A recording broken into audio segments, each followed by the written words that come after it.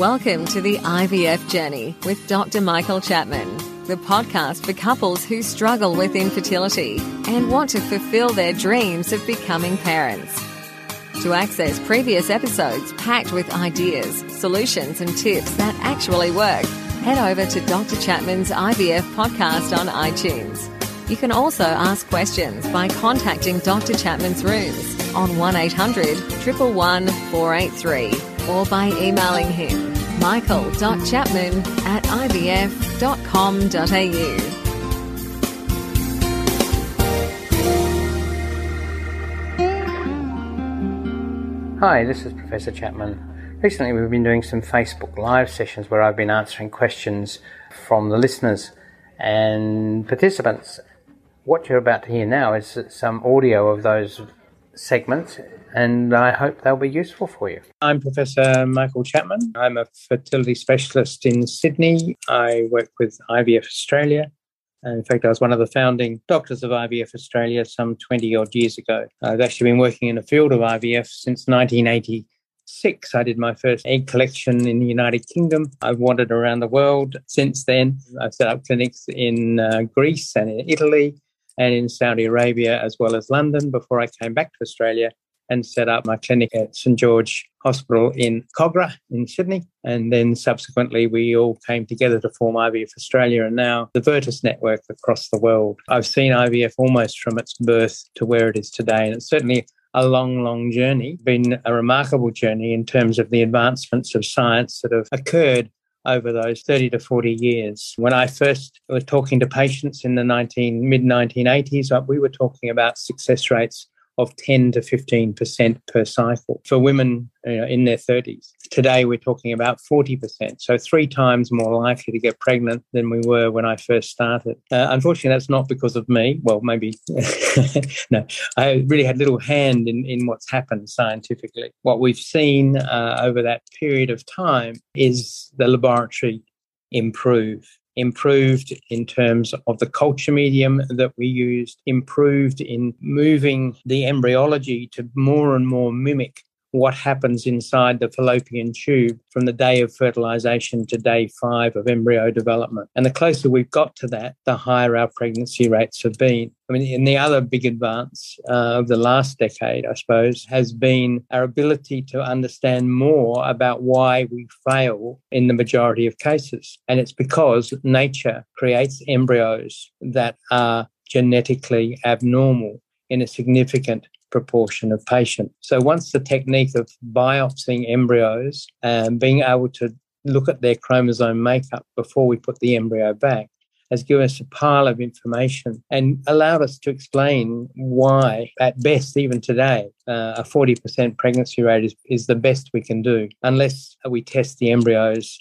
to get rid of those that are genetically abnormal. There are still some big holes in our knowledge, because even when we put back a genetically normal embryo, we're still only getting 50 to 60% of patients pregnant in that one transfer. So there's more to it than just the number of chromosomes that an embryo has. It may be the position we put the embryo in when we put it in the uterus. It may be that there are environmental factors within the uterus that we still don't understand that can affect the chances of pregnancy. But if they're recurring problems, we would expect not to improve pregnancy rates in the next cycle. But what we do know, and the statistics support it, is that the more transfers you have, the higher the likelihood of pregnancy is. So data we published a couple of years ago out of the Australian database showed that when you put back your first embryo and you're 38 years or younger, the chances of an ongoing pregnancy were around about 30%.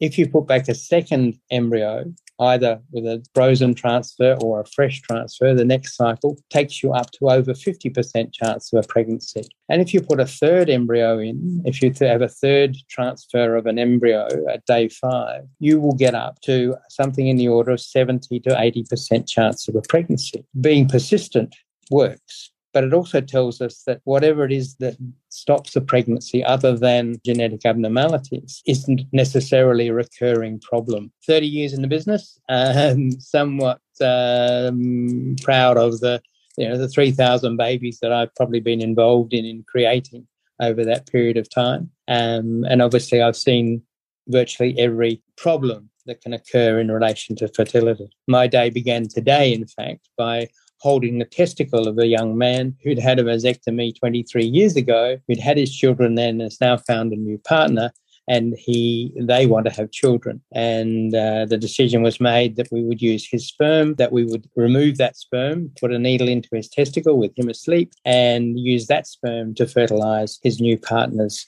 eggs, she having gone through an IVF cycle.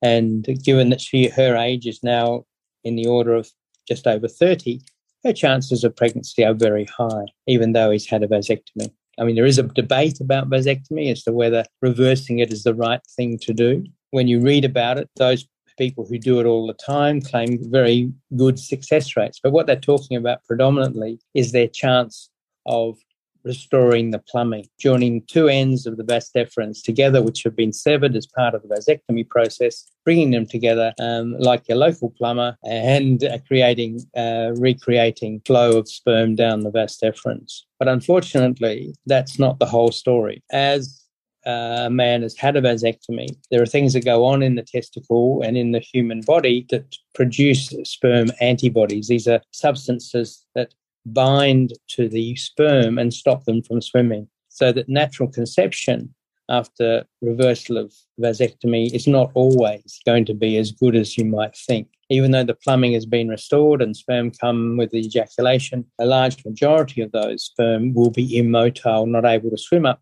into the uterus and out through the fallopian tube.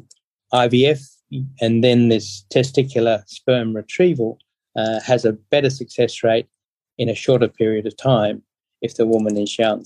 Vasectomy reversal also adds the problem that once you've had that extra child or two, what are you going to do about contraception? You're going to have another vasectomy, maybe, or maybe not. Interesting start to the day today. We wait tomorrow to find out whether the sperm we collected today has produced embryos tomorrow. And don't forget that you can access all the previous episodes by going to our website www.theivfjourney.com and select IVF Journey podcast from the navigation menu. Thank you for listening to the IVF Journey with Dr. Michael Chapman, the podcast which helps couples negotiate their way through the IVF journey, all the way to parenthood.